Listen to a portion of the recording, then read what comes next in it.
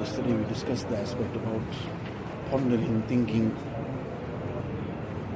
and this will create the aspect of some haya, some shame. In this regard is the statement of Ibrahim bin Adham rahmatullah alayhi, that how he defined what is haya, what is shame.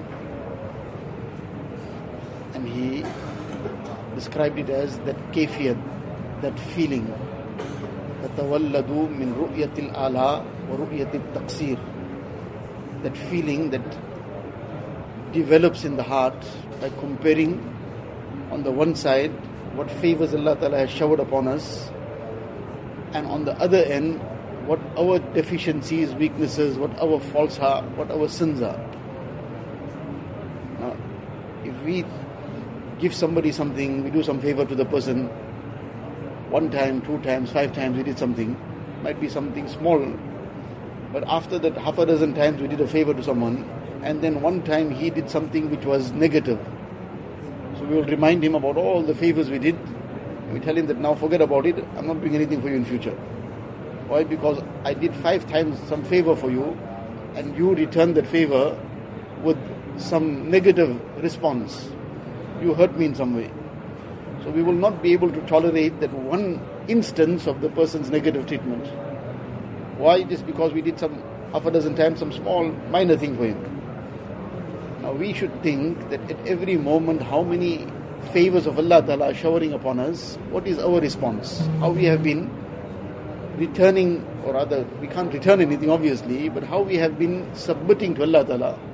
What is our response in terms of our obedience to Allah Ta'ala? Or are we just blatantly disobeying Him despite all His favor showering upon us? If a person truly, deeply thinks about this, then this will create some shame in his heart. Allah Ta'ala is blessing me with everything all the time, and I am still continuing in this manner. We have often scolded somebody, often we have shouted at someone because the person did something that we were not happy about. The person probably irritated us in some way. The person did something that we were hurt about. So we have scolded people a lot. But this is now the need for us to be reprimanding our own nafs. The aspect of sitting and pondering yesterday that we discussed, this is part of it. And this is what creates this haya. That the person, just as he would reprimand somebody, that how many times I told you and you're still not listening, you're still behaving wrongly. So has he ever taken the time to sit down and reprimand his nafs? There should be a daily thing. That the whole day passed and still for the whole day you haven't yet done what you're supposed to do. Your salah was not in order. You didn't make the zikr of Allah Ta'ala correctly. And then on the other side of it, you did this wrong, you did that wrong. Where's your shame? Have you got no shame? You ate the food Allah Ta'ala gave you, and now you are using that energy Allah Ta'ala blessed you with to disobey Him. Do you have even one iota of shame in your heart?